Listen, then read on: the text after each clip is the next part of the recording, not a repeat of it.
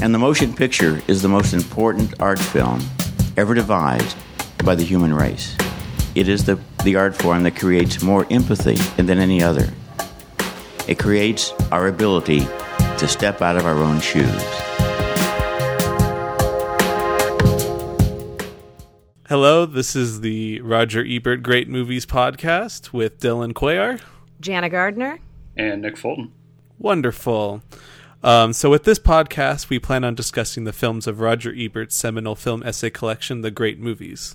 We will be reviewing each movie in individual episode discussions, though some may take more than one episode, looking at you, Decalogue.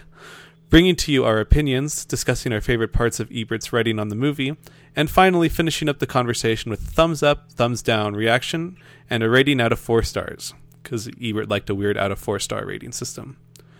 We will also be hopefully able to bring you some intermittent current events episodes, such as discussing our favorite new movies of the past month or two, from blockbuster flair to the art house fare, and bring you some episodes about the discourse of award season. If we ever make it through all 100 movies in the Ebert book, which we hope we do, we might either start reviewing the movies of his second Great Movies book, or possibly, hopefully, be able to discuss our own individual great movies and bring forth some of Ebert's writings about those as well. For today on our intro pod, we will be playing The Director's Game, which we heard on the Ringer Big Picture podcast with Amanda Dobbins and Sean Fennessy, and their guest star, Sam Esmail, brought to the table. We hope this is able to bring to light at least our general movie watching history and what has stood out to us in importance throughout our own personal studies and watches. All right, here we go. All right, so I just wanted to give everyone a quick rundown in case they haven't listened to the other podcast where we heard them play this game of what the Director's Game is. It's very simple, doesn't have a lot of rules. We're going to go through each decade of film, starting all the way back in the 1910s. And the idea is to pick the best director who made their film debut that decade. So, we're taking a universe of directors who debuted in the 10s, 20s, 30s, and picking which of those directors we like the best, think is the best. And when it comes to debuts, no short films, student films, TV episodes, must have been a commercially available feature film debut. And that's about it. Nice. Before we start on our picks, what did you guys do to decide, what your picks are? Did you have a system? Was it preference? Was it best? Did you guys rate their movies? Well, what I did is I basically just took a look, and it's very subjective for me. I mean, I tried to do mostly just personal favorite, which movies do I like the best, enjoy the most, but also, I tried to take some into account of just general importance or influence. So, maybe a director who they're not my personal favorite or I haven't even seen all of their movies. If I think, well, that's, a really important, influential director, then I would give that some extra weight. Yeah, for me, I went with just who meant the most to me overall. And then I tried to wait a little bit for size of filmography. But when we get to one decade pretty early on, you'll see that that's not always the case. Sometimes there will be people who have very small filmographies that I may change my mind. I don't know. But yeah, fair enough. I also am not fully committed, especially on some of these decades where I have 3 names and I'm like, I'll see, you guys might convince me to go one way or another. Yeah, there's going to be a few game time decisions for me. Yeah, for sure. And if someone picks another director, I'm going to be like, okay, I'll pick the other director that I had listed. Yeah, it's fun to talk about more people rather than fewer. Yeah, and I think for me, my general thought process was, if someone came to me and said there was a new movie found by this director, which director I would be most interested in watching that movie of, if that makes any sense. Yeah, that's a good criterion. Yeah, that's a cool way to think about it. All right, so let's start off in the 1910s. We collectively kind of put our brains together and made a short list of directors. And this one is 8 directors long. I'll read the 1910s, and we can kind of, round robin our way through reading each decade. So for the 1910s, we have Buster Keaton, Carl Theodor Dreyer, Cecil B. DeMille, Charlie Chaplin, Fritz Lang, F.W. Murnau, John Ford, and Michael Curtiz. which I'm realizing reading these names now, there's so many names that I've read in film books and stuff for years and have never heard said out loud. So, like F.W. Murnau. Yeah. Murnau. Okay. You guys are going to have to like call me out on some of this because I honestly don't know how many of these I've heard aloud before. He was grave robbed a few years ago. Really? Oh my god. Really? Yeah. That's Poor crazy. guy. That's my fun Murnau fact. That is a great fun fact. I don't know how fun it is, but Well, surprising. It's The a fact- great surprising fact. Given the fact that he made Nosferatu, I think that's it's definitely kind of a apropos. fact. Counts as fun. I'd like to imagine the coffin flipping over and him just going right up on his Coming up. feet. Yeah, we assume he was Yeah. grave robbed and not just he left. Oh god, yeah, fair enough. All right, so who wants to go first on the 1910s? I'll take the lead. So I'm really torn between two directors, and this is sort of going to be a very game time decision. I have like a third runner up, and I think if I'd seen more of his work, John Ford would definitely be in the discussion. I've only seen maybe 7 or so of his movies, and I think he's made over 100. Which the 100 should get him a lot of points, but of all the movies I've seen from these 8 directors, I think my favorite one is Ordette by Dreyer. Mm-hmm. But then it's hard to go against Buster Keaton. Like, his movies are just so unbelievably fun. And Sherlock Jr. especially is probably my second favorite among the 8 directors' filmographies. And it's a movie that you can just kind of put on, and before you know it, it's over because it's so short. But that being said, I think I'm going to need to go with Dreyer. Ordette, I think, has maybe the most amazing ending to a movie I've ever seen. He also did Vampire, which is the other great silent vampire movie from these guys. And The Passion of Joan of Arc is also an incredible movie, which has one of the most renowned acting performances in it. So I think I have to go with Dreyer. I've never seen Ordette, so that's interesting. I you say have that. not I'm gonna either. Yeah, have to- Have you seen any Dreyer movies, I've Jana? seen Vampire, and I think I saw Passion of Joan of Arc like in college, but not a long time. Yeah, I love both Vampire and Passion of Joan of Arc. And yeah, I don't honestly know the lead's name in The Passion of Joan of Arc. Do you know, Nick? Maria Falconetti. It's absolutely an incredible lead performance. Right. And I think Vampire is actually technically a sound film, Oh, just of almost no sound. It's mostly like weird, off-topic, creepy sounds. But either way, yeah, it's a great choice. what about you guys? I'll go next. I took Buster Keaton. It was a tough choice for me between Keaton and Chaplin, but I think there is a physical energy and a wit to Keaton that I don't know if almost any other director has. His writing, while mostly working in silent film, is absolutely impeccable, and the stunts he does on screen, and especially stuff like 1 Week and Sherlock Jr. It's like super fun entertainment. I really can't get any better than that personally. So yeah, that's why I picked Keaton. Yeah. How about you, Jana? Yeah, I mean, Keaton's a good pick. Charlie Chaplin's a good pick. I think a common refrain throughout this, especially during the first half, is going to be you guys having like really great film schooly picks, and then I'm going to come in with my like sort of populist nonsense.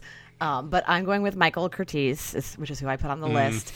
You know, just because in terms of movies that I've watched more than any other, you guys know I love Casablanca. It's one of my most basic opinions. White Christmas is like my family's watch every year Christmas movie. Like we just love it. I love the music. I love everything about it. And Yankee Doodle Dandy was another like really important movie in my childhood growing up that I watched with my family a lot. So I just have had this really strong presence in my life, probably more so than any of these other directors from that long ago. So that was a pretty easy pick for me. Mm-hmm. I mean, Casablanca is almost objectively incredible. Yeah, I'd only seen 2 of his movies. I'd only seen that and Mildred Pierce, so I felt a little like I couldn't justify picking him in a way. Mm-hmm. Yeah. How is Mildred Pierce? It's good. It's not as good as Casablanca, but I mean, it's hard to beat. Yeah, and Yeah. it's a melodrama. It's a different kind of vibe. But yeah, it's another very good one too. I've never seen Mildred Pierce, but I've seen the Robin Hood movie he did, and I've seen White Christmas and Yankee Doodle Dandy. I was never a big fan of Yankee Doodle Dandy, but the other two are pretty solid. I think he definitely seems to work well in melodrama. Even for as great as Casablanca is, that movie definitely delves into some melodrama and stuff. Yeah, that's true. Great picks. All right. I like our start. All right, who wants to read the 20s? Okay, I'll read the 20s, although there are some pronunciation challenges on here that are going to be real special. So please jump in as soon as I start butchering names.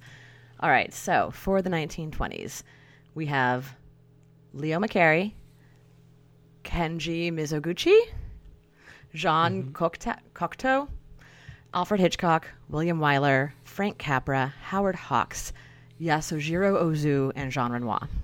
I want Nick to start this one too. Oh, mine's going to be. I'm very curious. Mine's going to be real fast. It's just Hitchcock. He's Alfred Hitchcock.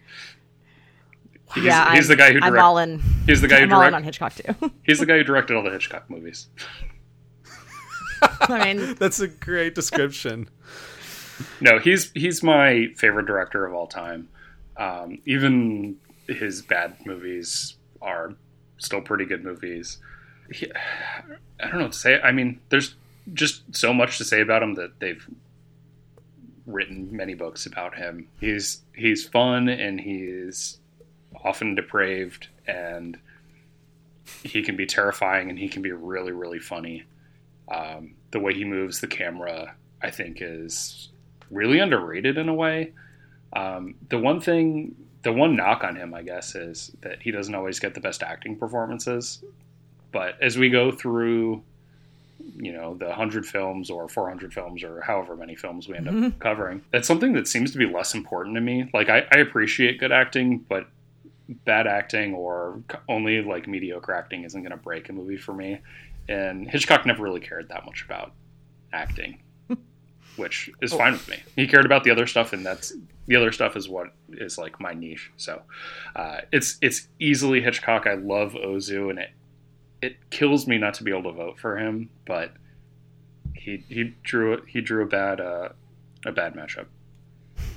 I thought it was going to be Ozu versus Hitchcock for you until when we discussed like what we had was kind of our thought process. You mentioned like girth and strength of like the whole filmography, and I was like, oh, he's going to be doing Hitchcock that decade. Hitchcock, yeah, and it's interesting. I think there's actually a couple of really great performances in Hitchcock movies. Yeah, too. there are some. Like Jimmy Stewart in Vertigo and Grace Kelly in Rear Window, I think stand out in my mind. It's incredible how he's able to be both intensely thrilling and absolutely hilarious in the same note. It's fantastic. what are your guys' favorite Hitchcock movies? Psycho. Vertigo. I'm partial to Rebecca. That's my wife's favorite. Thank you. Yeah, Rebecca's my favorite. That's a really underrated pick. Yeah, I love Rebecca. And then Psycho, like a very close second, but Rebecca's my like personal favorite. I want to shout out Notorious, though. That one Notorious is slaps. good. Notorious is probably my second favorite. Yes. Okay, that'd be my second favorite, too. I think I'm assuming it's considered one of his lesser movies, or at least it's just not up there in the pantheon necessarily, but I really also enjoy The Lady Vanishes. Is a fun one. It's not like anything great, but I just think it's like a really fun movie, and it showcases off a lot of, I think, his sense of humor. So that's another one I like. It feels like Hitchcock almost doing an Agatha Christie kind of thing. Like on the train, Yeah. It's got like it has a weirdly bit of a mystery. weirdly goofy ending that I enjoy a lot. But yeah, Psycho, The Birds, Vertigo. Well, yeah, I don't really have any complaints. Out of curiosity, Nick, because when you were discussing Hitchcock, you mentioned like even his worst films are good. What is the worst Alfred Hitchcock film to a person that has him as his favorite director? That I've seen, and I haven't seen them all, but probably Topaz, which is, a fun movie. It's like using the Ebert 4-star rating, which we got to talk about that at some point. We got to dedicate a whole episode to how insane that is. I mean, I'd still give it 2.5 out of 4 stars. Like it's fun. Wow. I had a good time watching it. It's a little it's not top Hitchcock, but it's a hoot. Nice. What's your pick? Are you going Hitchcock too? Are you on the Hitchcock train? Yeah. Me? No. What? So I didn't even have Hitchcock in my top 3. But again, it's more of like, I went with what director would I be most interested in seeing the next movie of? And while Hitchcock is, I think you had a great word for it, he's a hoot. But if there's one knock on Hitchcock for me, is that it's kind of the same formula again and again. Like, I feel like if there was another Hitchcock movie, it would just be another cool, semi-funny thriller, you know? I don't really mean to dilute the greatness of Hitchcock into that sentence, but I thought of Ozu, I thought of Renoir, but I've only seen 2 of those directors, so in the end, I went with Leo McCarey, who has directed 2 of possibly my favorite movies of the 30s, in Duck Soup and Make Way for Tomorrow, which hilariously are one of the funniest, most cheerful movies of all time, and the other one is maybe the saddest movie of all time. I was even watching like a little video on Peter Bogdanovich talking about Make Way for Tomorrow, and he's having a discussion with Orson Welles at one point where he's reminiscing about it, and Orson Welles like starts shouting that like Make Way for Tomorrow is like the saddest movie he's ever seen. And I wish I could have been a fly on the wall with Orson Welles belting about Make Way for Tomorrow and how much it made him cry. That'd have been fantastic. I think I also really love An Affair to Remember by Leo McCarey. He's got arguably my favorite somber drama, he's got my favorite slapstick comedy, and he's got possibly my favorite romance movie pre-60s. So I think if there was one director I'd want to see again just to see what they pull out, it would be Leo McCarey, and I hope to see the rest of his films someday soon. Like, I still haven't seen The Awful Truth, so yeah, that's gonna be my pick. I just got Make Way for Tomorrow on the most recent Criterion sale, but I haven't watched it yet. Oh, it's gonna break you. Great. Something to look forward to. It's also like the perfect companion piece, in my opinion, to Tokyo Story, so watch them back to back. That is another movie I got in the Criterion sale, which that is a movie I have seen, and clearly a masterpiece. So I think I currently have it as my number 1 movie of all time. The last time I made a list, it was just outside my 10, so we'll see if a rewatch changes it. All right, Jana, let's see. What were you going to say, Nick? Oh, I was going to say, should we jump to the 30s? Yeah, because I was all in on Hitchcock, so. Oh, okay, cool. Sounds good. All right, I'll read the 30s. So we had, 7 directors. We had Luis Buñuel, George Cukor, James Whale, Billy Wilder, Jacques Tati, Jacques Tourneur, and Jean Vigo. So I'll throw it to you, Dylan. What did you have? Who did you have as your number 1? I was really hoping to go like second or third on this one. It's a tough one for me. What might be tied for first, I expect someone else will pick, so I'll go with my second favorite, which is James Whale, who I'm the biggest fan of Bride of Frankenstein, and I find him just an eminently interesting director. I think he's pulled so many different interesting themes out of genre, from stuff like Hell's Angels to The Old Dark House as well. The Invisible Man, which had its semi-remake this year, is like an absolutely fun thrill ride. I still haven't seen Showboat, but he also has a musical as his final film.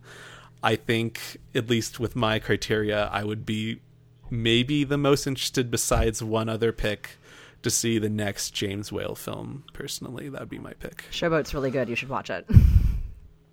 I've been looking up how to watch it, and I'm not sure where to find it right now. I don't think Letterboxd has a place for it. Like a where to watch for it. Yeah. What is so good about Showboat, out of curiosity? I mean, it's tough for me, like the images, and it's also sort of tied up with the songs. It's a very, speaking of melodrama, it's a very dramatic musical with lots of sort of like big moments. And it really, I don't know. I just find it very gripping in general. I can't speak necessarily to the direction. I haven't seen it in a very long time, but it was one of those ones where when I was younger, I would basically go to the Blockbuster and just get whatever VHS of whatever musical I hadn't seen yet. And so eventually I got to Showboat. And yeah, I just remember, and it is beautiful. So yeah, I would like to revisit it. You should check it out. So, Dylan, nice. Blockbuster was a store where... And a VHS was before there were DVDs. That's how we watched movies. I was wondering when the first age-related joke would happen. I didn't expect it to be in the 1930s, honestly. Had to be done.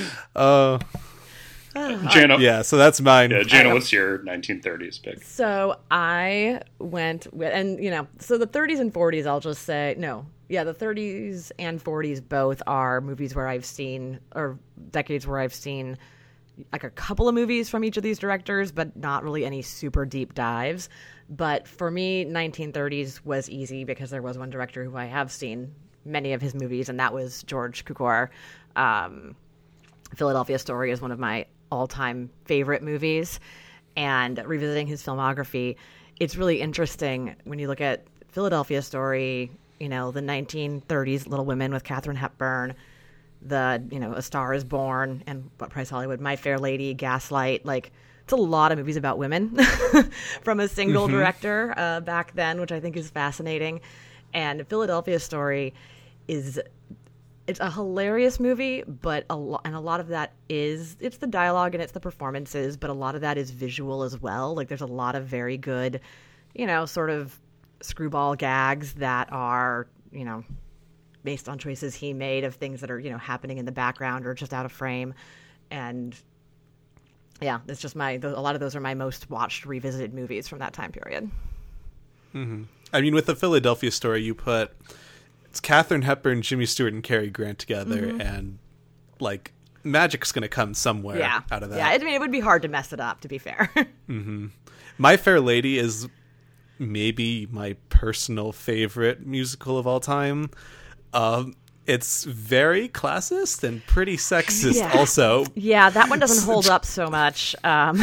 Which keeps me from like unequivocally loving it, but I think that was one of the musicals I watched the most growing up. I think like Audrey Hepburn in that is absolutely incredible, and the songs are fantastic. I love My Fair Lady. Yeah, I had that same thought too, where I was thinking, My Fair Lady is one of my favorite movies. And I was like, I haven't watched that in about 10 years, probably for a reason. But All right, Nick, what you got? Nick, I feel like it's crazy that none of us are picking Wilder, but oh my gosh, that was my second pick. Or Tati. Like, they're both so good, but I'm not doing it either. I've never seen a Jacques Tati movie. I will soon, I promise. Oh, they're a blast. Although Playtime is awesome. I just rewatched Playtime a couple weeks ago, and Nellie could not get into it, and I'm like, how do you not think this is the most funny thing you've ever seen in your life? So I heard someone on a podcast a couple years ago now say how I think Playtime in particular was one of those movies that you should really wait and try to see in a theater, like when there's a rep screening of it. Yeah, because it looks so good and all that. And so I kind of got that into my head, and those kind of things do come through LA now. Of course, God knows when I have that opportunity, but I do want to check it out. But I had just heard that it's tough to watch at home compared to maybe seeing it on the big screen. Yeah, I have the Criterion, and I think it's a 4K transfer. It looks great. Oh, nice. Oh, and the other thing for that movie specifically is it's not just the visuals, which are stunning for a comedy, but the sound is maybe more important to that movie than any other movie I know of. Like, the sound is more than 50% of all of the jokes.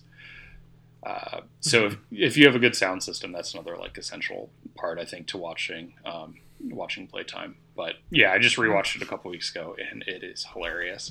But that is not my pick. My pick is going to be this is the director that I alluded to, who only has 4 films, and only one of them is feature length. And it is John Vico, who died when he was 29 of tuberculosis. He's a French director. Who's a big influence on like the French New Wave guys, especially Truffaut. But he directed a short film called Therese, which is just a 9-minute documentary about a swimmer. He did a city symphony about Nice called Apropos de Nice. And then he made a very influential short movie called Zero de Conduite, or Zero for Conduct, about school children, like basically rebelling against their teachers. And his best film, which is widely considered one of the best films of all time, is L'Atalante, which is, if you haven't seen it, it's very similar to Murnau's Sunrise, if that helps sell it at all. But it's just a beautiful film. Teresa's kind of lesser of importance, but the other three I think are all fantastic. And I felt like since he only had 29 years to even make these movies, I should throw him a bone. So John Vigo is my pick. I'm honestly pretty surprised there, Nick. That's an awesome pick. Yeah, that's a great pick. Thank you. I've only seen L'Atalante from Jean Vigo, but that's a near perfect movie, if not perfect. I do want to pose a quick question, though, because for some reason none of us picked Billy Wilder. What's your favorite Billy Wilder movie? Sunset Boulevard for me. Yeah, Okay, I was Gina? double checking to see if there's anything I'm forgetting that would be better than Sunset Boulevard, but yeah, because I haven't seen The Apartment, so Which is my number one I was gonna pick. say that's a lot of people's number one pick, but out of the ones I have, yeah, Sunset Boulevard. He's such a good director. All right, well, I'll read the 40s, and which is interesting because this was my easiest choice of all the decades. So for the 40s, we have where is it? We have Akira Kurosawa, David Lean, Ingmar Bergman, Jean-Pierre Melville, John Huston, John Sturges, Nicholas Ray, Orson Welles, The Archers, Poland Pressburger, and finally Stanley Donen. So does anyone else want to go first? No, go ahead. Does any? All right. Well, these are possibly my favorite directors of all time. The Archers, Powell and Pressburger is easily, and this is in a decade with Akira Kurosawa and Ingmar Bergman, and I automatically knew it was going to be The Archers.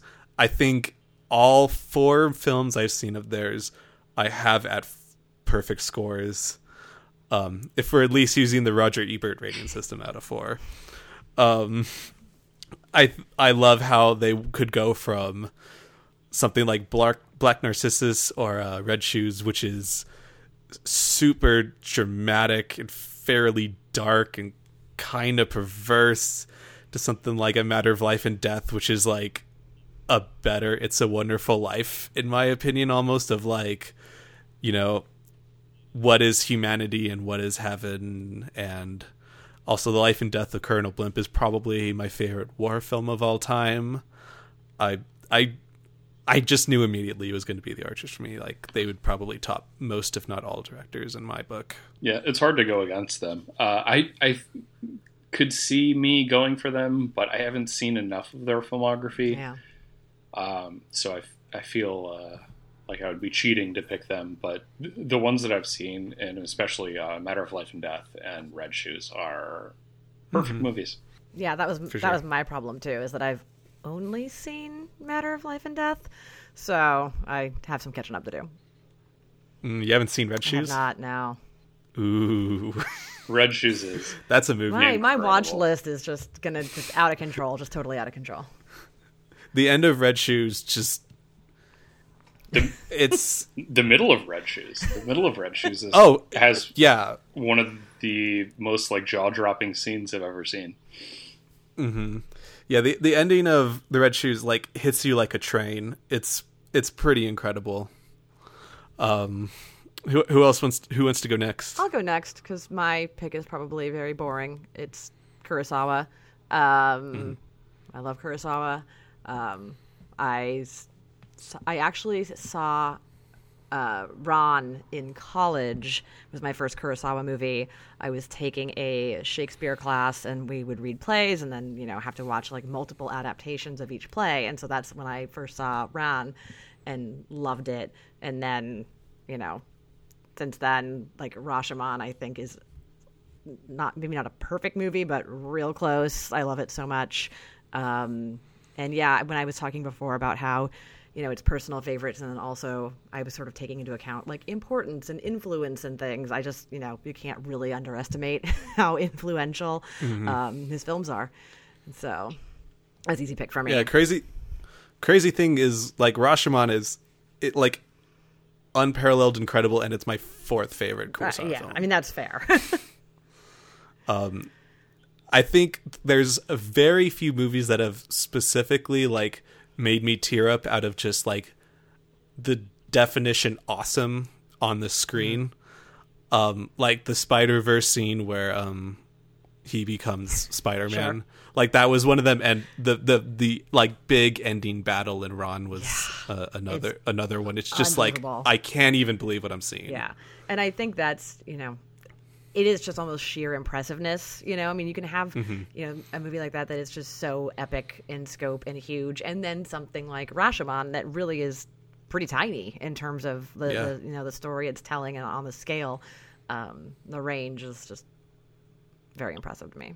Nick? So for me, I think I have a Wells movie and a Donnan movie, both in my top 5. Wow. But Jenna, if you thought that you picking Kurosawa was boring, me also picking Kurosawa is even more boring. Yeah.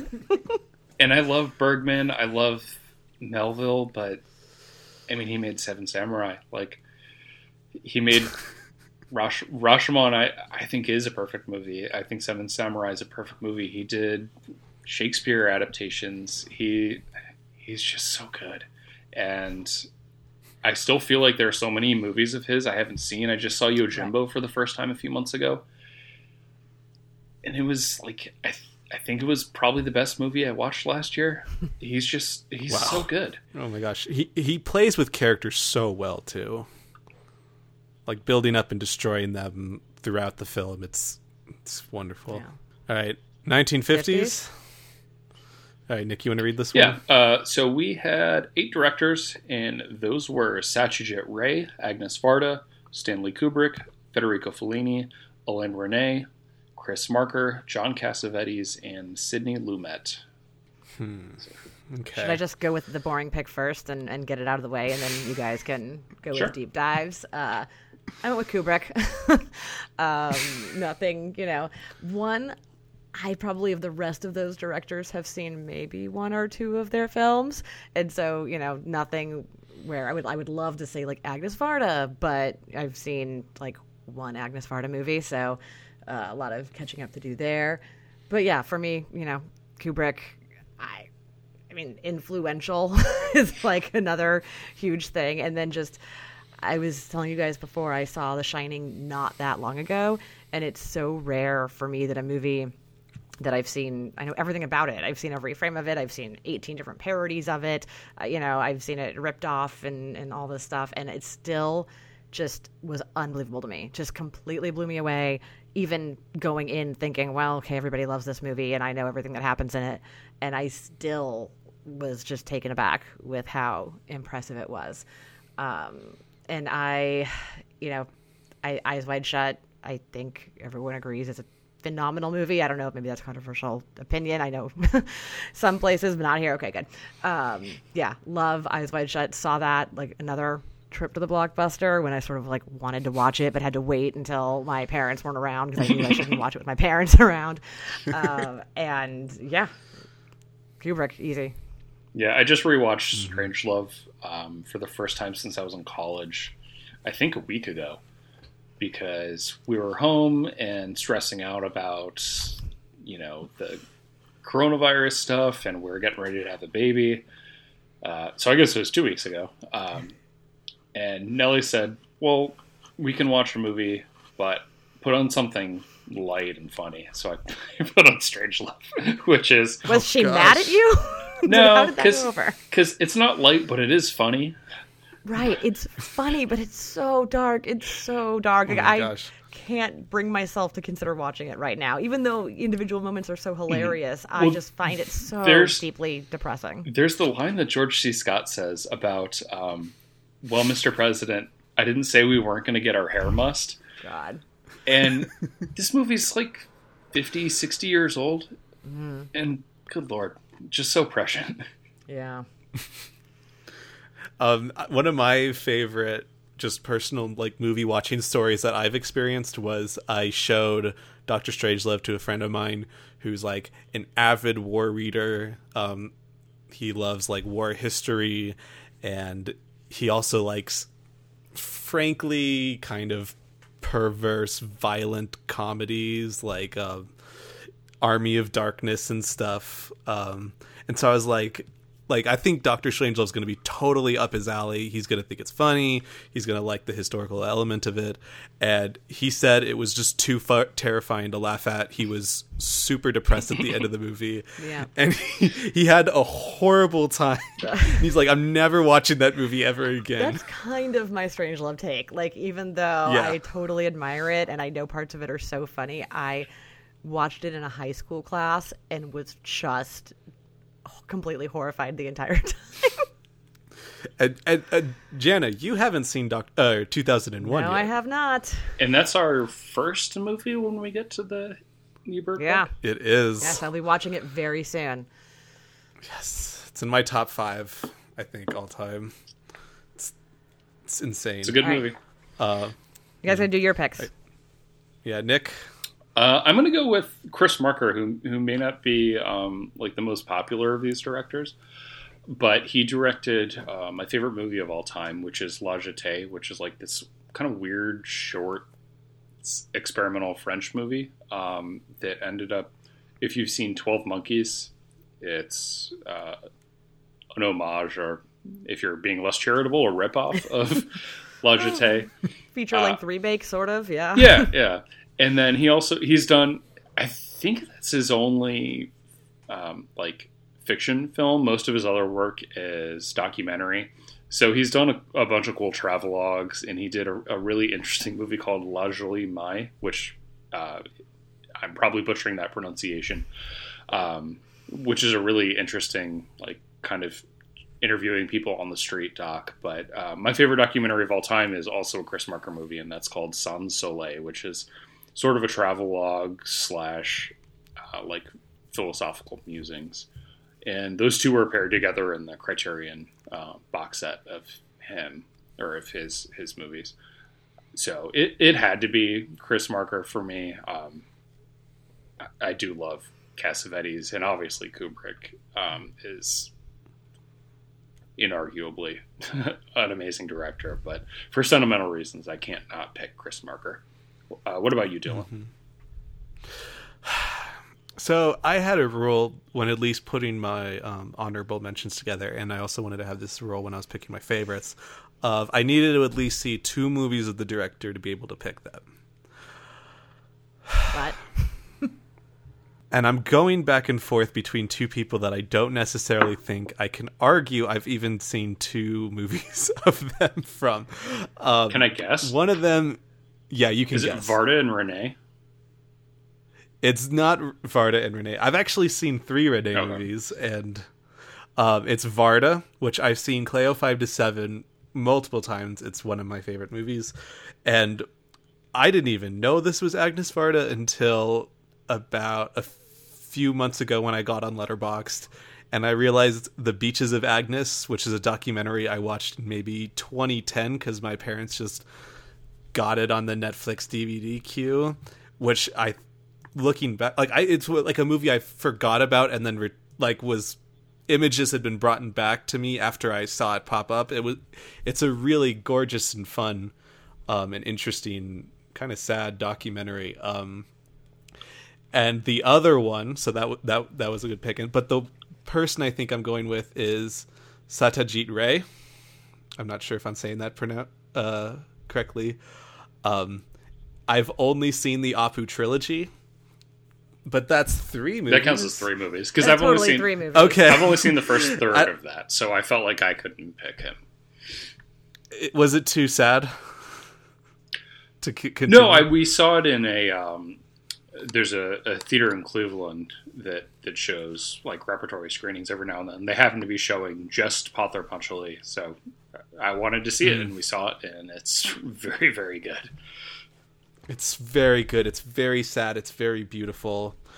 And I think out of all the directors, I'd probably want to see him and maybe Varda again.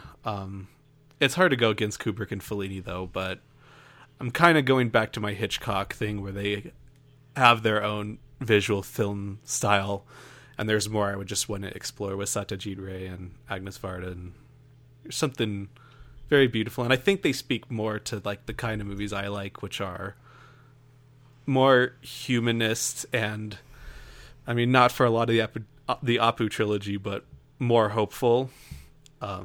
It winds up at least on a semi-hopeful note, though. But yeah, so that's I'll probably go with Ray. That'll be my pick. I'll go with Ray. Who's going to read the 60s? Whose turn is it to read the 60s. Sounds good. Okay.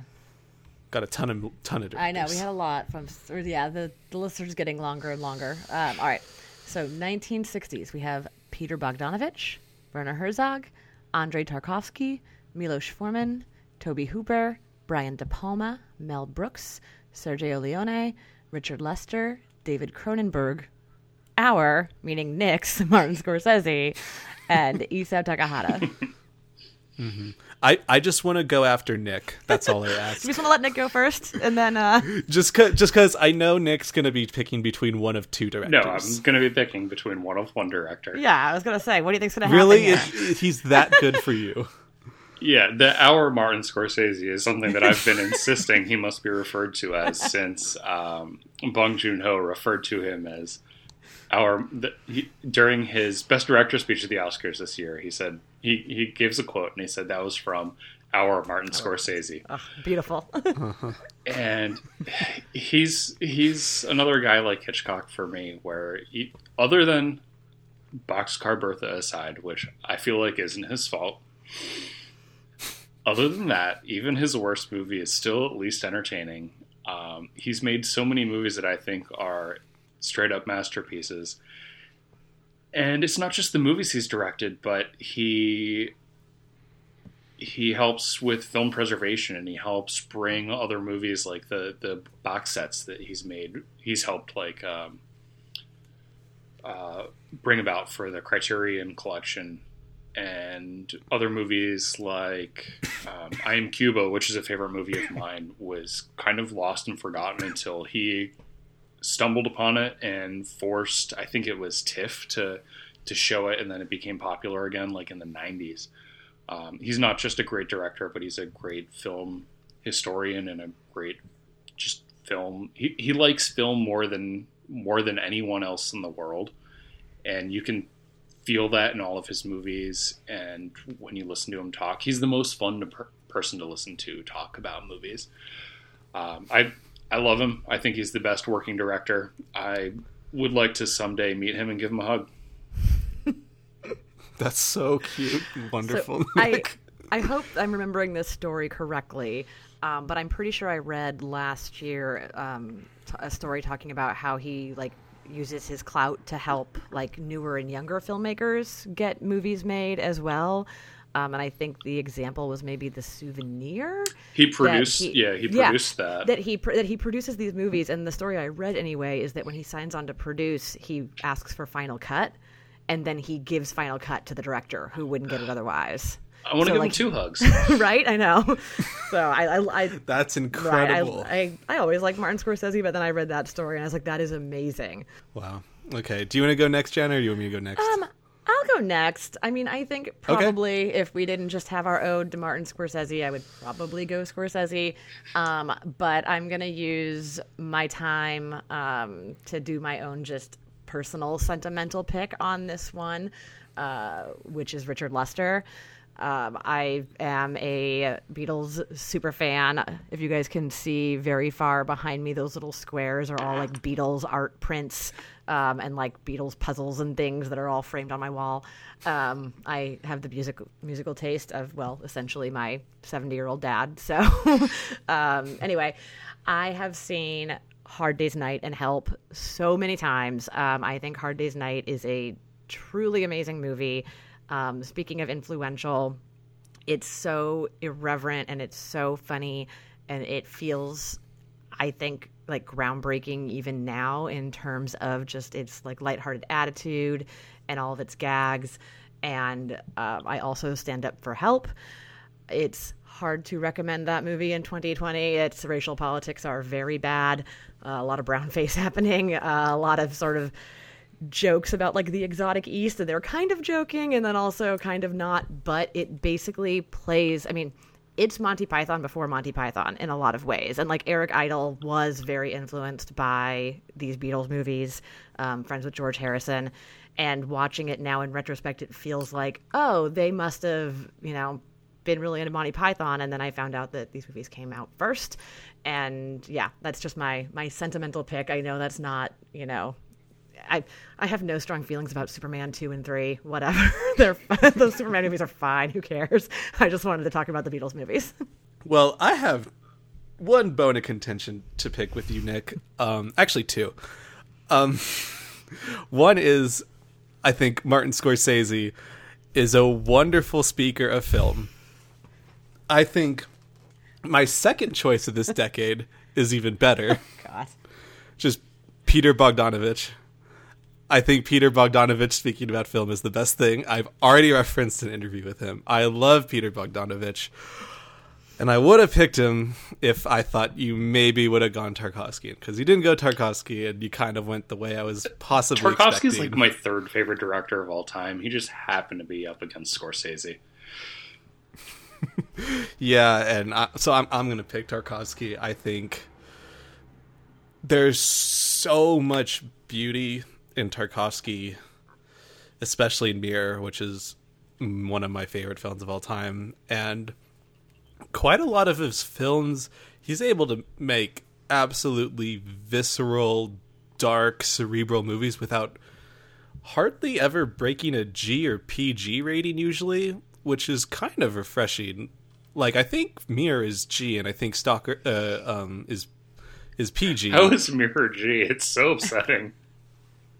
It's so upsetting, but there's no like super like graphic content or you know, like there's not like any nudity or any outright bloody violence or something. But like I was looking on IMDb the other day because my brother wants to try a Tarkovsky movie, and he doesn't usually like anything too violent or something. Like he can handle violence, but it's just not his thing. So, and I was looking, it's like, yeah, Stalker's only like PG, Mirror's G. Like this is like a director that like I feel like anyone that's interested in filmmaking, like I can basically recommend him to and have them come away with some form of it. It's absolutely incredible emotional filmmaking with quite often doing so little, and I really appreciate that.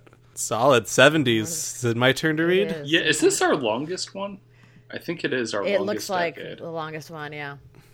Big decade. And this was my hardest one. This was agonizing, and I have 3 picks. I'm going to read these and let you guys go first just to make my life a little bit easier.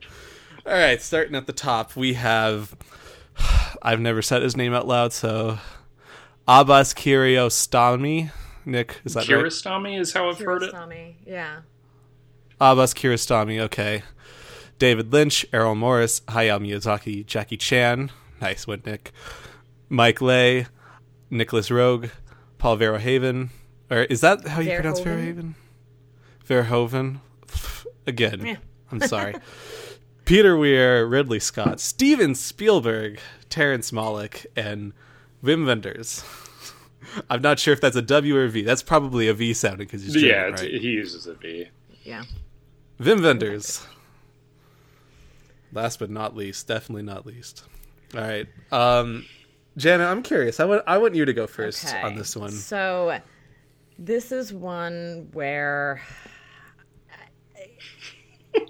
I'm not picking any director where I've only seen one movie. I think we're all trying to probably do that, but it would be very close for me with Kiarostami. I've only seen Certified Copy, but oh my God, Certified Copy. Like it's kind of good enough that I'm like, maybe I could just pick. Is this controversial? No. So when I was like trying to watch through movies I had missed last decade for my list that I was putting together of the 2010s, Nick kept on emphasizing Certified Copy and Kiarostami, and I was like, I don't know if I don't know if I'm gonna like this. I mean, I like Juliet Binoche; she's awesome. And I remember texting Nick after I ended. I was like, "Are you the person that liked Certified Copy?" And I think Nick kind of worryingly went like, "Yeah." And I was like, "That was fucking amazing. That movie's amazing. It's absolutely amazing. Especially the last act. Oh my is God. just Yeah, I mean, it's obviously, I guess the point of a movie is that, how it affects you as it goes on and where you start versus where you finish, and as you realize what you're watching or what you're not watching. But yeah, oh my God, Kiarostami.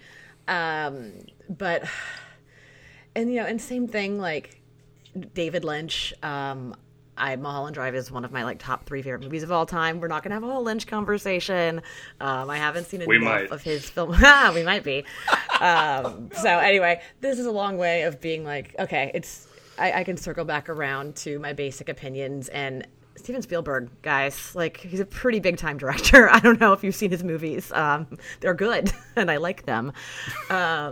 It's not that complicated. I will say I was very latecomer to Jaws. I only saw Jaws a couple of years ago. Impressive movie. Another one where I thought I knew everything about it. I'd seen it, all the scenes, and still sat down and watched it. It was, wow, he really pulled this off. And he was still in his 20s when he made that? Kind of alarming. But yeah, it's like you said, there's entire books and things. Everyone knows everything about Steven Spielberg, but yeah, that's, kind of undeniable for me. I think Steven Spielberg is overrated. No offense to your pick. I think he's a little overrated. He's not my favorite, but he still has... How do you feel about the Indiana Jones movies? Okay. Because I feel like that might be where this turns. Because I feel like if you're either in or you're out, that might be... I love the first 3. Oh, okay. Enough. Well, Temple of Doom isn't perfect. I love Temple of Doom. Again, weird. It's cultural politics. Those are, yeah, but those are just 3 absolutely fun movies. And I think Steven Spielberg is a semi-overrated director, and he still has up to 3 to 5 solid masterpieces, almost inarguably. Did you like The Post?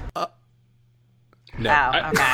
I didn't like The Post either. Some of his more recent stuff I haven't been as high on, but his historical dramas and stuff. But man, his filmography is hard to argue with. Oh yeah. And sure. I'm more in on the recent stuff. I did really like The Post. The scene, well, I'm not gonna try to sell you on it, but the scene in The Post where Meryl Streep, when Katharine Graham decides to publish the story, it's very basic, Spielberg-y stuff where it's, it's not super complicated, but I got chills watching it. And I'm a big Lincoln fan. Love Lincoln. I love Lincoln. I do. Yeah, I love Lincoln. So. Oh, I'm out on Lincoln. Boo. I still can't believe Tommy Lee Jones was nominated for Best Supporting. I don't like Tommy Lee Jones in that. I will give you that. Actually, he's my least favorite part. There's 5 supporting performances better. I would than Tommy nominate Lee James Jones in that Spader. movie alone. Yeah. Yes. Yeah, so. Yes. Fair enough. Anyway, but the reason I facepalmed when you brought up Raiders of the Lost Ark is, so one of my most memorable Blockbuster experiences, which yes, I still went to Blockbuster, guys, was my parents took me and my dad came across Raiders of the Lost Ark and he was like, Dylan, you're 8 years old now. It is time. And because, the cover of Raiders of the Lost Ark, at Blockbuster, it's just the Blockbuster logo. I had no idea what I was in for. All I knew was the title.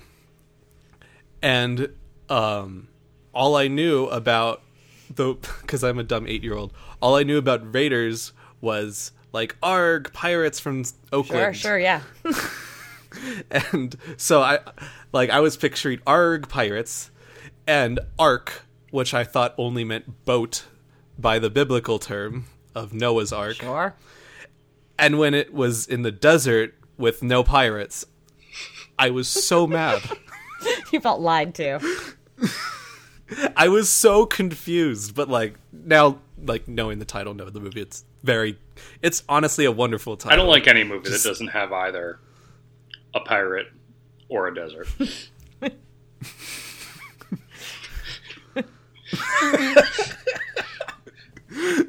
Nick's new favorite film, Pirates of the Caribbean: Dead Man's Oh, Chest. All right, so All right, so you guys can do yours. Jana? I'm all done. All right, Nick. Oh God, this decade sucks. I mean, like it doesn't suck. It's just it's so painful because I love Spielberg, but I don't even know if he's in my top 3 because I really have to figure this out. This is going to be a conversation because do you have a 3 you're bouncing? Yeah, Terrence Malick. I mean, too. his top movies mean so much to me, and especially Tree of Life. Hayao Miyazaki. We got to go to the Miyazaki Museum just a few months ago, or the Ghibli Museum a few months ago, which was incredible. And he's made such just moving, excellent. Like, he's the best animated filmmaker I think there ever has been, probably ever will be. But I honestly think his only competition is Isao Takahata. Yeah. And then David Lynch made not only some of the most kind of darkest, most disturbing movies of the last, 40 years, but he also made probably the best season of any TV show in Twin Peaks Season 3. I feel like I wouldn't be able to sleep if I picked anyone besides Hayao Miyazaki. Oh, thank I have a whole shelf in my basement of just Hayao Miyazaki Studio Ghibli knickknacks. When we were in Japan, every time we would go to a store that would sell Studio Ghibli little plastic $2 figurines, I'd be like, oh, I gotta buy 7 of these. So I have to pick him. Thank you. I feel bad for David Lynch because I know he's not going to get picked because you're a heathen, but he. I'm sorry. It's when I earlier talked about hopeful humanist filmmaking as my probably biggest draw to you movies. You don't find Blue Velvet to be hopeful? I feel hopeful about finding an ear in my backyard. Jesus Christ. Anyway, I'm so glad you picked Hayao Miyazaki because I was struggling, and that limits my choices down by 1 at least. I think Hayao Miyazaki might have the best ratio of masterpieces to filmography of maybe any director, of at least not 4 or 5 movies. Almost everything he's done is quite perfect. Even his lesser movies like Poco Rosso, I think, is brilliant, and Spirited Away, My Neighbor Totoro, Princess Mononoke. It's unbelievable. Especially that Jana hasn't seen a single one of these movies. I think you just also listed almost all of them. You're listing the good ones. I'm I think you're running out of Miyazaki it's true. movies. Well, we haven't even talked about The Wind Rises, which is the only... Oh my God. It's the only one of his movies that made me weep. Wept. I do want to start watching Miyazaki movies. I'm trying to get better about animation and being more open-minded to animated films. But oh boy, will I not be starting with The Wind Rises. I know that's... End with Wind Rises. Yeah. No, I totally believe they're all masterpieces. All the beautiful clips I've seen look great. That Totoro seems real cute. He's super cute. Oh my God. He seems real cute. You don't even know. He's a funny little, well, not little, but funny looking dude. There are some little Totoros though. Sounds adorable. It's really cute. And I think the train scene in Spirited Away is maybe my favorite scene of all time. I sat on the train that was the inspiration for the train. Wow. Really? That's cool. It's just it's awe-inspiring. I think it's probably the last thing I ever posted to Instagram because I never use Instagram.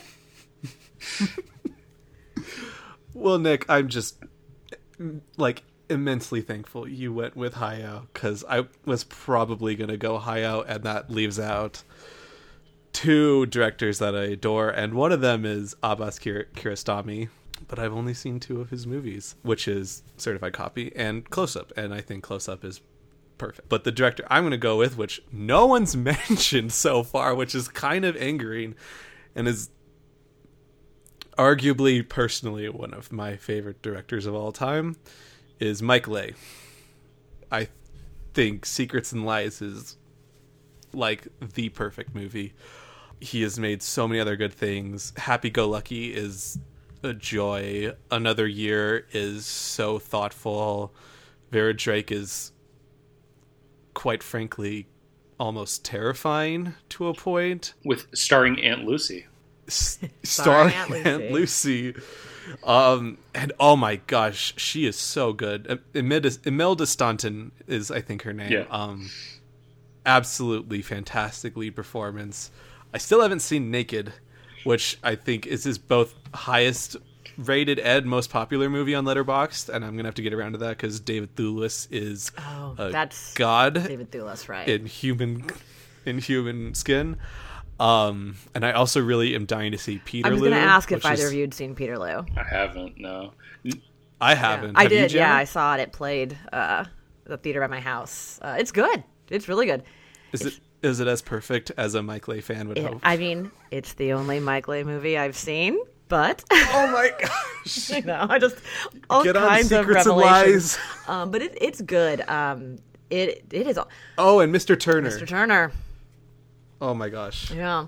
But no, you should. I love Peter. Mike Leigh. Peterloo. I did get the sense from reading stuff written by other Mike Leigh fans that they love it. So I don't think you'll be disappointed. I hope so. I mean, I think Hayao is probably the best director, and Abbas, if I had seen more of him, is arguably next to him. But personally, for me, I really respond to Mike Leigh films. Naked is especially Naked is a great movie, and Peter Thewlis is or David Thewlis is incredible in it. It's one of those movies where I think it ages fine because he does and says such horrible things, but it's part of who he is, so you have to just kind of accept that. Mm-hmm. So I think it's aged okay. There are a lot of people who I know will, like, if that was made today, people would be up in arms. That is one thing kind of keeping me from that movie, but personally, I think Mike Leigh is maybe the most thoughtful director of all time, and if anyone's going to pull off a disgusting scumbag of a character, it quite possibly could be. I think he does. Yeah, I think he does. All right. So yeah, thank you for picking Hayao so I could pick Mike Leigh. That means a lot to me, Nick. I thought Jana was maybe going to go with Abbas for a second too, and I was going to be like, but he is so good. And you haven't seen Close Up then, yet? No, Jana? just Certified Copy. If you like Certified Copy, what do you think Certified Copy, you're gonna love Close Up. Oh, good to know. It's so strange. Is maybe a good way to put it, but it's great. I love it. All right, Nick, you want to read 80s? Sure. We got 13 directors.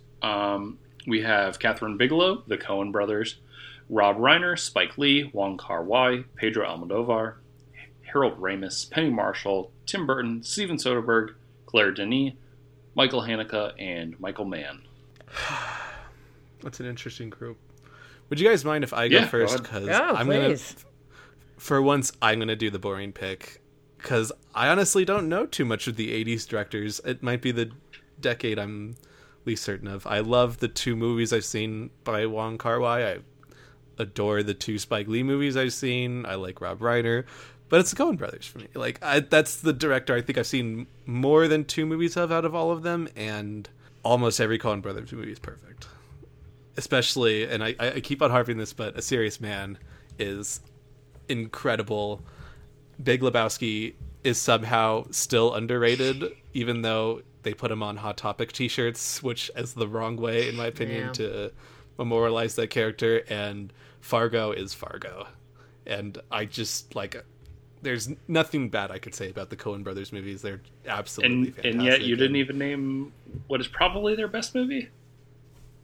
What the are you talking about, Nick? It's either Big Lebowski, Fargo, or A Serious Man. The gentleman named Llewyn Davis would beg to differ. Yeah, absolutely. Yeah. Sorry. Okay, I know you two really like that movie. I love that movie too. It's just it's not top 5. They drive past Akron in that movie. It's the only time we've ever been mentioned in a movie. Like, let me have this one thing. Yeah, that's not one of their warmer or more humanist films, I would say, Dylan. So it does not surprise me that does not resonate with Neither is me Fargo, honestly. No, but Fargo's a little bit funnier. But, you know, for all my sort of complaining about not liking sad things, for some reason, Inside Llewyn Davis, that doesn't bother me at all. It's such a sad movie, and yet I can just watch it over and over and over. I think it's so beautiful. I think it's their best looking of their movies to me. Maybe watch A Serious Man. That's but true. Arguably, yeah. I think between Inside Llewyn Davis and Grand Budapest Hotel, we, as film culture, we need more F. Murray Abraham tiny cameos in important roles, because same year Inside Llewyn Davis and Grand Budapest. That was a wild year for him. He brings so much sweetness and heart to both very sad movies, and he's not even playing like happy parts, but like he is so evocative in his performances in both those movies, and especially Llewyn Davis stands out for me. I see what you're saying, but I don't see a lot of money in it. Yeah. I was gonna say too. I don't see the money in it. I get it. Amadeus is one of my personal favorites, and I just want more of him. He's so good. I love his role in Llewyn Davis. And John Goodman. How has John Goodman not got an Oscar nomination yet? Can we quickly just be like, it's insane. Yell into our mics? He should have gotten one for 10 Cloverfield Lane. Like he should have. He was. Oh my! He was on my list that year. He was so good in that movie. He's amazing in that movie. What is wrong with people? He should have got. Oh my god. He should have gotten 3 in Coen Brothers movies alone. Honestly, Barton Fink, Big Lebowski, and I bet there's a third. I'm trying to decide. Oh, Brother Art Thou. Is he in enough? Is he in that kind of enough? One of the one-scene guys, right? He's a Cyclops in that. 2? Yeah. Oh, true. Which, him reappearing at the end of that movie is the best. I love it so much. Oh my god, he's so good. I love the Coen Brothers. God, I love that movie. It's not even a top 5 Coen Brothers for me. Oh, Brother Art Thou? That's just how good they are. Like no knock on that movie. It's like 10. Yeah, no knock on that movie. And it's that's how good they are. It's my favorite Clooney performance, honestly. Out of sight. Jesus Christ. Jana, come on. All right. I mean, Oh, Brother, Where Art Thou is the Clooney performance in Oh, Brother, Art Thou is better than Out of Sight. So while I was watching Out of Sight last night, Please go, Steven Soderbergh. Matt and I were having a debate about sort of our favorite, like, Clooney type, because he can go back and forth between being the super, like, suave, cool guy and then being just the complete and total buffoon. And so it's kind of hard. I can't really pick, because those are, like, the two, like, super suave guy and then just completely ridiculous guy. Like, I like them both. I don't want to have to choose. But the funniest thing about that is the character in Oh Brother, Where Art Thou thinks he's the suavest guy. That's what's so great. With his Dapper Dan man. Well, I was going to say, in Out of Sight, he's kind of both. He is kind of both. What made us start talking about it is the scene in Out of Sight when they like emerge during the escape and he's like covered in the mud. Like that might as well be a scene in Oh Brother, Where Art Thou. Yeah. So okay, I'll go next. I probably would have picked the Coen Brothers. I mean, I love all of their movies. Inside Llewyn Davis is... I think in this decade, there's the biggest chance that you guys might pull off from the safe pick, and that's why I wanted to go first. Yeah, I mean, Inside Llewyn Davis literally might be my favorite movie of all time. Like, it really resonated with me. I love it so much. Love all their movies, but since we already talked Coen Brothers, I will shout out Steven Soderbergh. I realize he's one of those. I mean, the highs are high and the lows can be pretty low. I realize that. But just watching Out of Sight last night really reminded me how, like, he has such a distinct style, which I know is not for everybody, and that can be a turnoff as well. But I like it. I like watching a movie and going, yep, this is a Steven Soderbergh movie. You know, everything's a little bit orange for no reason, and that's fine. You know, he's got the one score he really uses a lot. But, yeah, I like his adventure-ness. It's not the word I'm looking for, but I like that he tries really interesting and different things. I mean, you know, his big 2000 with like Aaron Brockovich and Traffic, I think, is a fascinating, you know, 1-2 example. They're both fine movies. Like, they're not my favorite Soderbergh movies by any stretch of the imagination, but they're both fine. I saw Sex, Lies, and Videotape years and years and years ago. That was one of those blockbuster ones where I'm like, oh, this movie has a weird title. I should watch it. And it's fascinating. It's, you know, it's very important. How is that? You know, I like Sex, Lies, and Videotape. It's very important in terms of, like, you know, late 80s, early 90s indie film, and has a very intense and disturbing James Spader performance. But then to go from something like that and then, you know, to the Ocean's movies is just, I like the range. I like the style. You know, his most recent stuff, I appreciate that he's like, I'm going to just make a bunch of movies on iPhones because that's what I want to do now, which, you know, I liked High Flying Bird. I thought that was a really interesting movie that I liked what he was going for. I'm not going to stand up for The Laundromat. The Laundromat's really bad. Like, almost. The Laundromat made me so mad. It's almost disqualifyingly bad. Same thing for me. I thought, you know, I don't know, the trailers look okay. I mean, people say it's not good, and then I sat down and I watched it, and it is kind of infuriating.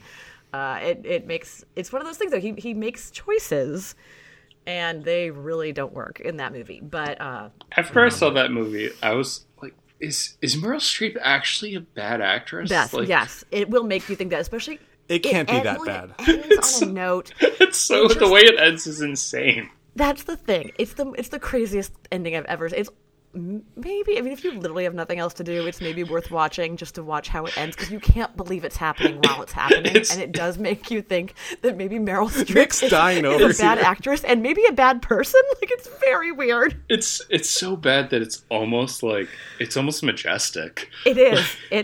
Oh I know. Now God. I feel like we're talking it up too much, but it truly was the strangest thing I saw in a movie last year, and I could not believe what I was seeing. So, you know, big swings, but go back and watch Logan Lucky. That's a fun movie. Logan Lucky's a blast. It's a blast, yeah. So, but yes, I mean, if you hadn't picked the Coen Brothers, I'd probably pick the Coen Brothers, but I do want to stand up for my guy Steven. Yeah, and something Nick and Jana know about me personally is I'm not a big Soderbergh fan. I think he's a wonderful writer. And I enjoy his movies, but they both definitely give me crap for not being high on Soderbergh. So that I'm just going to throw that out there good. And also throw it over He's pretty good. to Nick to hopefully not be picking Steven Soderbergh as well. So I am going to go with the Ocean's 11, 12, and 13. No. I'm going to go with Wong Kar-wai. I think we talked recently just about how In the Mood for Love is a perfect movie. Perfect. It's perfect. Chungking Express is another. It's perfect. The best thing I can say to describe Chungking Express is I used to hate the song Hotel California, and then I saw Chungking Express, and now I really like it. Yeah. I still hate that song, but it's great in that movie. And then like Fallen Angels is a great movie. Even some of like Grandmaster isn't incredible, but it's still really fun. It's really good. And his pairings. What's the weird? He made like a weird English language movie. So that one I can't defend. Blueberry Nights. Yes, that one. With Natalie Portman, Jude Law, and Nora Jones. Oh, right, sure. Nora Jones, why not? Yeah, sure, why not? Yeah, that one. That was a movie he made. Grandmaster is still pretty good. It's like one of his lesser movies, but I still really enjoy it. Happy Together is an amazing movie. He's just the way he shoots movies, I think, is different than anyone else, and especially in The Mood for Love. Like I can't say enough about how beautiful that movie is on every single level. Like the writing and the story itself are incredibly moving. The two lead performances are two of my favorite lead performances that I've ever seen. The music and the visuals, the costumes. Like, I'm not really the type of person to pay attention to costumes for the most part, but my God, like, have costumes been better than the dresses that Maggie Cheung wears? Oh, God. How do you feel about the ending of In the Mood for Love? Breaks me in half. It makes me feel incredibly upset and moved in a way that I think it's supposed to. And, you know, I appreciate that a movie can make me feel that way. Fair enough. The word association there would be painful. Yeah. Yeah, I mean, I think that's a great pick. I'm glad you picked him so that we could talk about those movies. The only ones I've seen are In the Mood for Love and Chungking Express, but they really are two perfect movies. Same here. So I think that's, even based on nothing else, I think that's a really good. And that's kind of why, for me, this decade was particularly hard, because between the Coen brothers, Soderbergh, Wong Kar-wai, and that is leaving out, like, I like Rob Reiner's movies. Like, Rob Reiner is awesome. I think The American President is like an underrated classic. Okay, no. Yes. Mm-hmm. Yep. I stand by it. I watch that movie like twice a year. That's the one Rob Reiner movie I've never really gotten into. Actually, and A Few Good Men. See, and that's maybe it's just the Aaron. Maybe it's the Aaron Sorkin Rob Reiner I also movies. think that A Few Good Men is like a fantastic movie, but I realize that if you're not on board for Sorkin, it's hard to. Yeah, I'm not going to ever go to bat for Sorkin. Sorry. Man, you guys. Social I love Sorkin. It's a good movie. I kind of like all of his movies. I like Molly's Game. But no, I do. I never saw Molly's Game. It's good. Neither have I, but I've heard It's good. not great I've heard things it's about good. it almost unanimously. Really? Oh, really? Yeah, I think it's good. I think people like it, but I mean, it's extremely Sorkin-y, and so I'm not going to recommend it to someone who is not going to enjoy that. I might just watch it to record a podcast of me like groaning and complaining through the whole thing. See, I love him when he's on. Like, I think he's on in Social Network. I think he's on in Moneyball. But he is on it. Steve Jobs, I think, it's all right. I hated The Newsroom. Yeah, well, I just The Newsroom's bad, the worst yeah, thing. bad, very bad. That is the worst of Sorkin. I can't imagine Molly's Game being worse, though. It's not worse than The Newsroom. Nothing is worse than The Newsroom. I mean, well, Okay, good. some things, but no other Aaron Sorkin content is worse than The Newsroom. Good. All right, so we're approaching an hour and 20 minutes. We have Yep. 3 more decades. I think the last one's going to be super short. Do you think we can make Yeah. We can fly through Yeah. those, I think. All right, do you want me to All right, read the so- 90s? All right, Yeah. it's 90s, right? Okay. We have Alfonso Cuarón, Park Chan-wook, Ang Lee, Paul Thomas Anderson, Brad Bird, Quentin Tarantino, Baz Luhrmann, David Fincher, Wes Anderson, the Wachowskis, Todd Haynes, Guillermo del Toro, and Satoshi Kon. I loved you throwing Baz Luhrmann on there. That Yeah. absolutely was infuriating. But I like Moulin Rouge, to be fair, but Oh, I'm a big Romeo and Juliet fan / defender. I never got that. Try But being a 13-year-old girl when that movie came out, and I have can a lot of imagine, feelings about honestly. it. Although I think it holds up. I don't think it's all about the context, but for what it's worth, I'm not going to pick Baz Luhrmann. I just feel like deserved a spot on the. Who are you gonna spot on pick, this Jen? list. I want. Oh no, he went first last time. Nick I'll can go go first. first. You go first. You go first. I feel like my runner-up will get picked anyway, so I'll just cut to the chase. Paul Thomas Anderson. I love all of his movies. There Will Be Blood is probably a top 10 for me. It's But insane. everything he's made. You said is that's good. insane, Dylan? No, Oh, it's it's just an insane. insane Okay, movie. It's insanely good. Sorry. I was like, wait, what? No, like we were talking the other day about how, like, the way he used Philip Seymour Hoffman in huge parts, like in The Master, and in tiny parts where he only has 2 minutes of screen time in Hard 8. and yet it's just so funny and it's so memorable. His movies are all over the place, and some of them, like Magnolia, it's a huge mess, but I still adore it. It's a lovable mess. I still adore it, and some of his movies are just like perfectly assembled, like The Master, or There Will Be Blood, or Phantom Thread. I mean, please, God. Respect. So and if we're gonna kind of compare off of Hitchcock when you described him as a director that doesn't get good performances in his movies, PTA might be the greatest director of absolutely getting his performances to be perfect. Although it helps that he has Philip Seymour Hoffman in like 5 or 6 of his movies. He has Daniel Day-Lewis in a couple of his movies playing the lead. Yeah, true.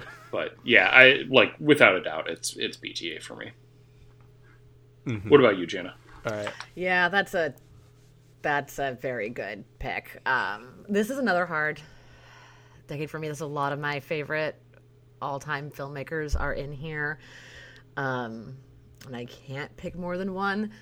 So I'm going to go with Wes Anderson. I'm a huge Wes Anderson fan.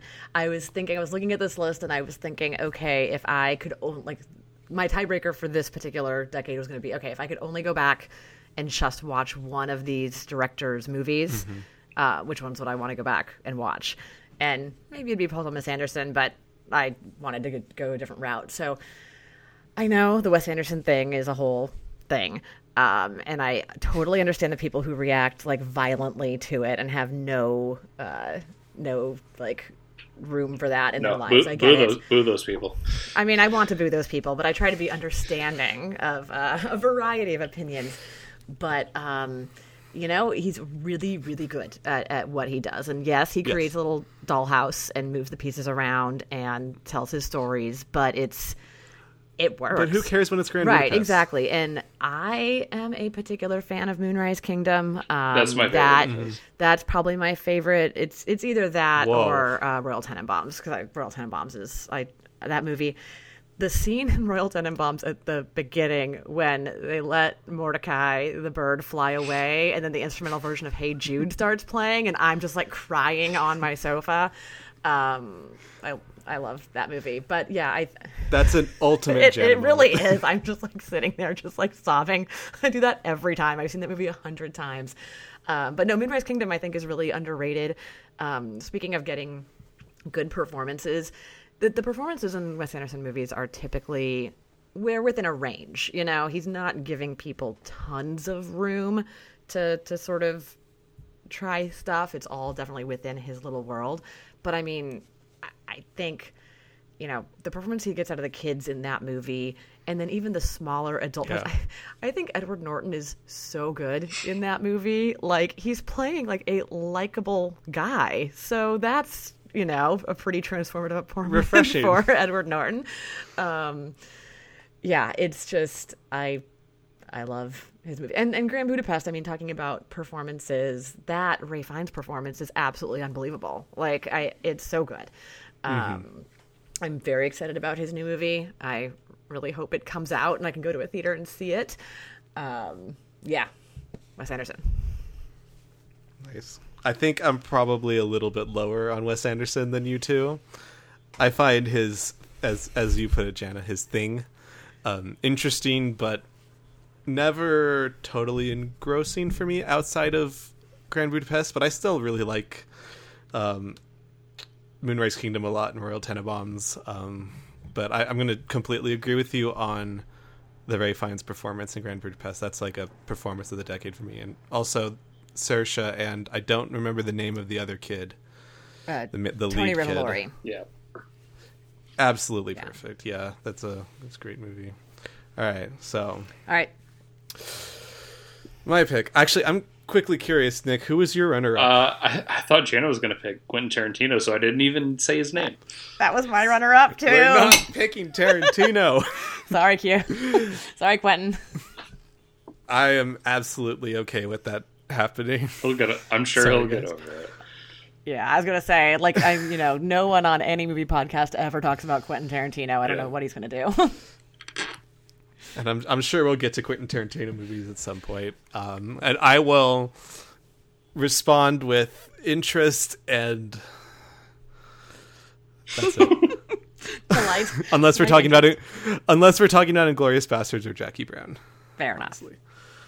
Anyway, my choice. This was one of the few decades, besides maybe the 30s when we did The Archers, or was it 40s, that I immediately knew who my choice was, and that's Alfonso Cuarón. I love everything I've seen him do, and I find he has incredible range, from like really dark and sad, like mature movies like Roma. Actually, I don't know how dark Roma is, but that's pretty dark. Yeah, it's got some dark bits to it. Yeah, That movie goes especially in the riot scene. Yeah, and yeah. Mm-hmm. Yeah, but that and like Children and Men, and then he also can come over and do pretty family fare, like Little Princess, which I love. That movie. Little Princess. That movie does not get the respect it deserves, and the third Harry Potter movie, the fact that he just jumped into one of the biggest movie series of all time, was like, I'm gonna like knock it out of the park and do it something completely different from Chris Columbus, who I'm not a Chris Columbus fan. No. I didn't grow up on Home Alone. I don't get the whole Home Alone thing. Sorry. I just think he's awesome. Cuarón's a good pick. He also has Y Tu Mama Tambien, which is not my personal favorite Cuarón movie, but still excellently made. I think Cuarón is wholly underrated. And I didn't even mention Gravity, which is probably most people's favorite, or maybe his most popular movie, which I enjoyed but don't love, but is still a fantastic watch, at least in and of itself. It kind of still saddens me that was probably the movie he had the most success from, given he made stuff like Little Princess People. Come on. I'll go back for Gravity. I love Gravity. I like Gravity. I know you do, and I think my tepid liking towards it can be balanced out with your love for it when I am bringing up my Cuarón pick for best of the 90s. So yeah, that's mine. All right, is it my turn to read? I think it's my turn to read. All right, 2000s. This is going to be interesting. So we have Andrea Arnold. Why did I have to get this name? Pichapong Weerasethakul, I think? That sounds right. Yeah. Someone who is awesome. He goes by Joe sometimes. Yeah. Really? I've seen that too. Yeah, because I think he did film school at like UChicago or somewhere in the States. So he sometimes goes by Joe. We can call him Joe. All right. I'll call him Joe. Weird says that. That's cool.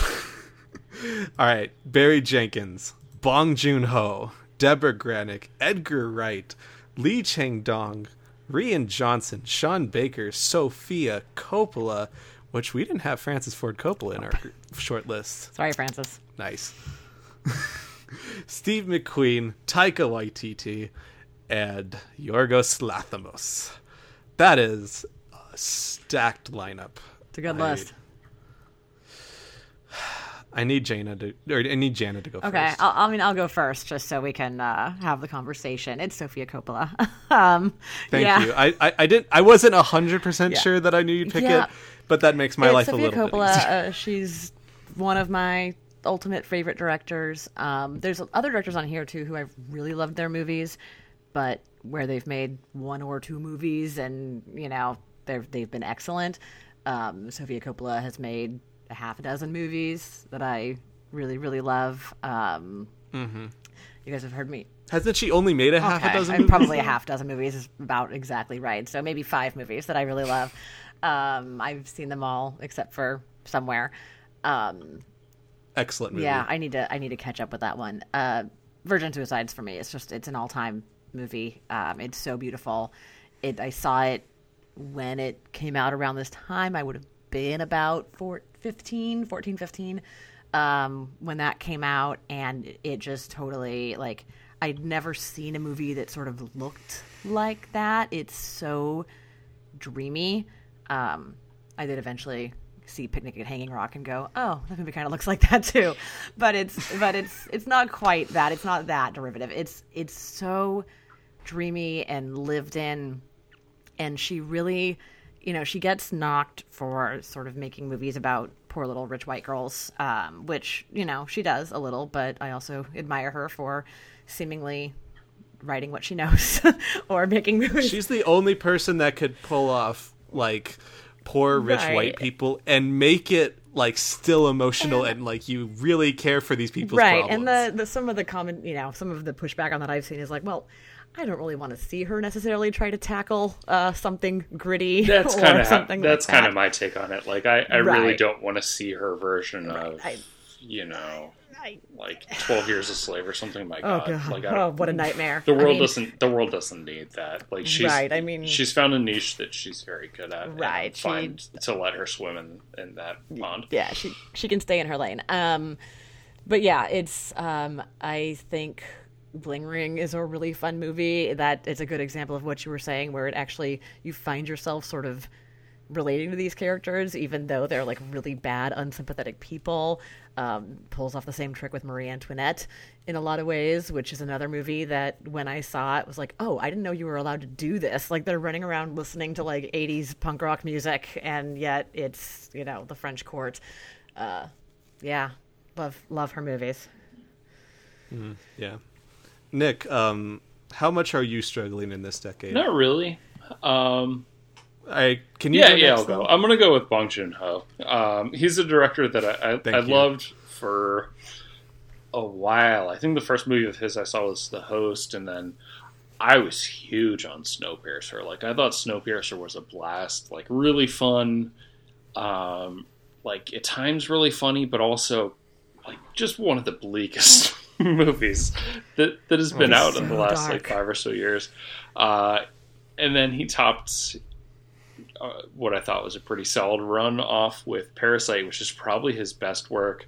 Mm-hmm. And it was like him winning the Oscar was just one of those moments where this was a director who he was one of my guys, and now I get to share that with everybody else. And it just made me feel so good that Parasite was this huge phenomenon, and he got all this attention for it, and everyone else is starting to go back now and see all these movies that are so fun. And I think he's a great director. Like Memories of Murder is probably if that or Parasite are kind of neck and neck for me. Like that's a movie that more people are going to go back and try to see. I don't think it's readily available now, but Criterion's supposedly releasing it. He just mixes genre. Like he bounces back and forth between like comedy and drama and horror and sci-fi and slapstick so well in a way that I don't think anyone else really pulls off the way that he does. So he's a guy who every time he comes out with the movie, I need to see it. And the most recent time, I mean, Parasite was one of the best movies of the decade. Mm-hmm. So yeah, it was not that hard for me to choose Bong Joon-ho. I think Lee Chang-dong, if I'd maybe seen more of his movies, could be in the conversation, but I'm going with director Bong. Yeah, it's a really good pick. I've only seen the 2 English language movies and Parasite, so I definitely need to go back and, The Host and Memories of Murder. But man, speaking of directors working with actors, I love the performances in all of Bong Joon-ho's movies, and I don't know if it's he just gives people the freedom to just, go huge, or like how collaborative that whole process is. But that's some of my favorite things about his movies. I mean, they're meticulously designed and shot and everything as well, but I love the performances in his movies. Yeah, he gets really great performances out of his actors, and especially talking about directors that like work with the same actor. Like, is it Song Kang-ho or is it Song Kang-ho? I don't know. I don't know either, but he is so good in every movie he's in. Memories of Murder, Parasite, and Host should have all gotten him Oscar nominations, honestly. In acting, he's wonderful. I love him. I love Bong. Which is good, because those were the 2 directors I was thinking of besides my other one. So I think I know where you're going. That's my pick. Where am I going, Nick? I'm surprised you're even thinking. I thought for sure you would have gone Barry Jenkins, like, without hesitation. It's the fact that he's only made 3 movies and I've only seen 2. That's the tough part. But if we're talking about humanist filmmaking at its finest, it's Barry. Like, he brings so much heart and thought into every character and every scene he's ever in. And those movies are not kind stories. They're really tough, honestly. And he brings still so much, especially in If Beale Street Could Talk, so much like brightness and hope out of so many parts of it. And what a director of actors as well, with all the actors that play Chiron, which it's kind of sad that all three had to split a single role and all could be like best actor winners if they've just played the whole role the entire time. And Mahershala Ali and Janelle Monáe all in that movie. And who played the mom? Neil Harris. Yeah. Oh my God, what a performance! And like, Brian Tyree Henry in If Beale Street Could Talk. And the story I remember from when Moonlight came out about that was that he didn't have the actors who played Chiron meet each other or watch each other's tapes or anything like that. Like, that's all his direction. Really? Yeah, he did not. They did not meet each other. They did not collaborate. He didn't show them any footage. That's all his like directing to bring out, you know, the sort of continuity of that character, which I think is so impressive. That's so amazing because they really mesh together well. They're not inherently like mocking each other's performances in a way, but it feels like a complete evolution of the same person. Yeah. It's amazing. Moonlight came out a couple years ago and is in my top 3 to 5 movies of all time. If he had more movies, I would have easily gone with Barry Jenkins, and the fact that you guys picked Sophia Copeland, Bong Joon-ho, it made my life easier that I could just say with like all my heart, Barry Jenkins, just thank you. Yeah. This is a good movies. List. I know we're just about out of time. We have one more decade to go. I just also wanted to shout out Sean Baker here, because a lot of the stuff you said about Barry Jenkins, I think applies to Sean Baker as well, in terms of like the humanism and sort of just the like care he has for the stories he tells. Same thing where he's only made 2 movies, but those 2 movies to me were both like in the top 3. Yeah, they were both in the top 3 for me of their years. I mean, Florida Project, I can't even talk about that movie like without getting very emotional about it. That Willem Dafoe performance, like, my God, is just unbelievable to me. And so much care. And Tangerine, I mean, what he just accomplished with how that film was made and the performances and the first time actors. And I think that he would be a close one for me, but it's the same thing where it's like 2 movies is really tough. You know, it's early on. Hopefully, you know, a lot more exciting movies coming from these guys. Another Nick and I talking while I did my movies of the last decade watches was when I was watching Florida Project, and Nick said the girl in Florida Project had one of the best child performances of all time. And I was it was in the diner scene. I texted Nick like, yeah, wow, she's like really good in this movie. And like Nick just almost didn't even respond to me because he had to wait until I got to the ending where she breaks down. And I was like, Nick, fuck you, man. This is the saddest thing. The ending of that movie. And then they run to Disney World. No, the ending of that movie, like, I think we were talking about how a bad ending to an otherwise good movie can really turn you off, and like then a good ending sort of takes something to the next level. And that was that. I mean, I loved the movie from start to finish, and then the whole ending sequence from, you know, her breaking down and then running away, and then the, you know, fantasy sequence from when she goes into I was like in my car the other day and heard Celebration by Kool and the Gang and got very like weird. I was like, why do I feel like I'm gonna cry? And I'm like, oh, the Florida Project. Okay, cool. I like Nick smiling through this entire conversation right here. Sorry, I just hijacked this to talk about a second director. All right, do we want to do our last 2010? Yeah, I'll do it. So for the 2010, it's a smaller list because I feel like there are people who like 5 years from now will go, oh yeah, they made a movie in 2018 that nobody saw, but they also are on this list. But right now we have Greta Gerwig, Ryan Coogler, Jordan Peele, Robert Eggers, Alex Garland, Ari Aster, and Kogonada. Real quick, are we all going Greta? Yeah. what if we just did a quick shout out to Greta, like what she means to you, and then do a second pick, because Sure, fair enough. the fact that Greta is so good is almost unfair to everyone here. So I think that would make it a little bit more interesting. But like, what does Greta mean to you guys? I mean, I'm very biased when it comes to Greta to begin with. She graduated the 1 year before me, or she might have been in my same year. She obviously went to the all-girls private high school, about a couple miles from where I went. I went to the public high school.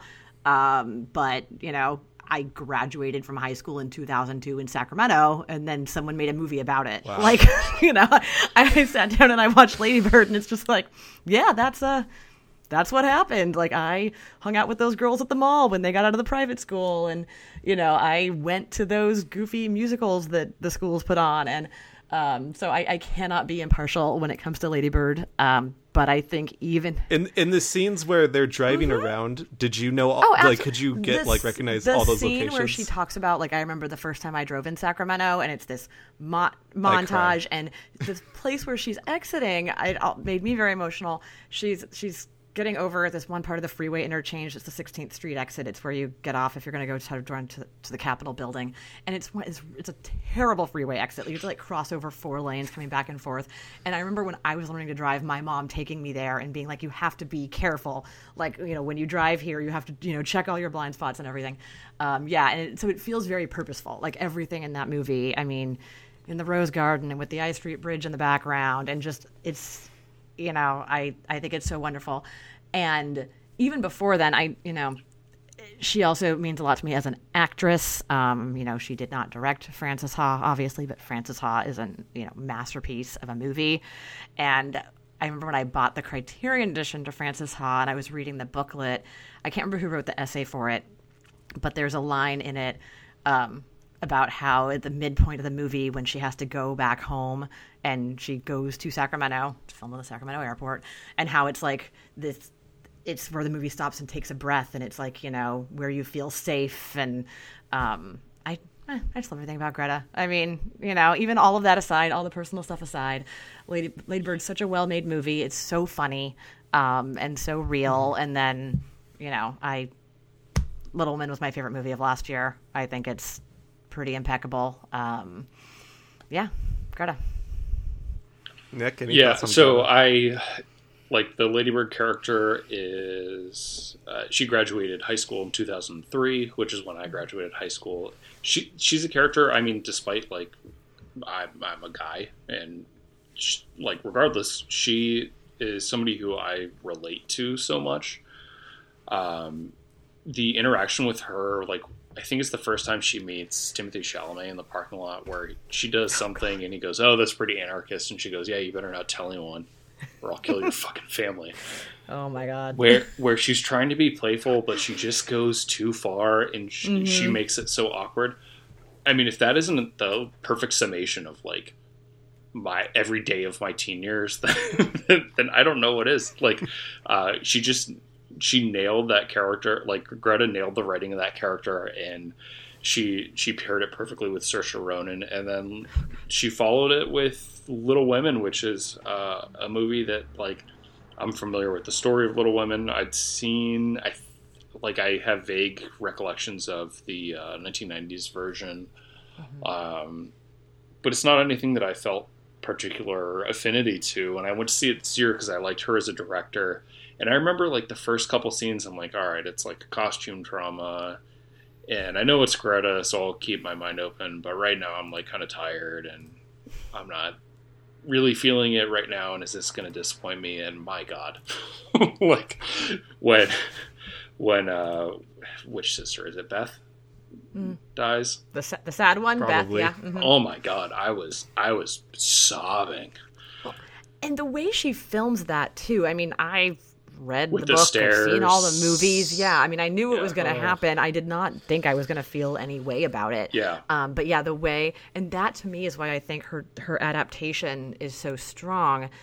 Because I like the parallel narratives and the way she sort of sets you up with Beth's 2 illnesses, you know, and juxtaposes her getting better with her not, is just, it makes it feel twice as bad. And yeah, and it's it's not like I didn't know. Like I know the story. I've seen Friends before. I know she. Yeah, exactly. I know she dies. Beth dies. Like, you know, I feel like most people seeing it know she dies, but it still just devastated me. And then Chris Cooper's reaction, where he can't even walk in that. Like I can't even think about it. I don't.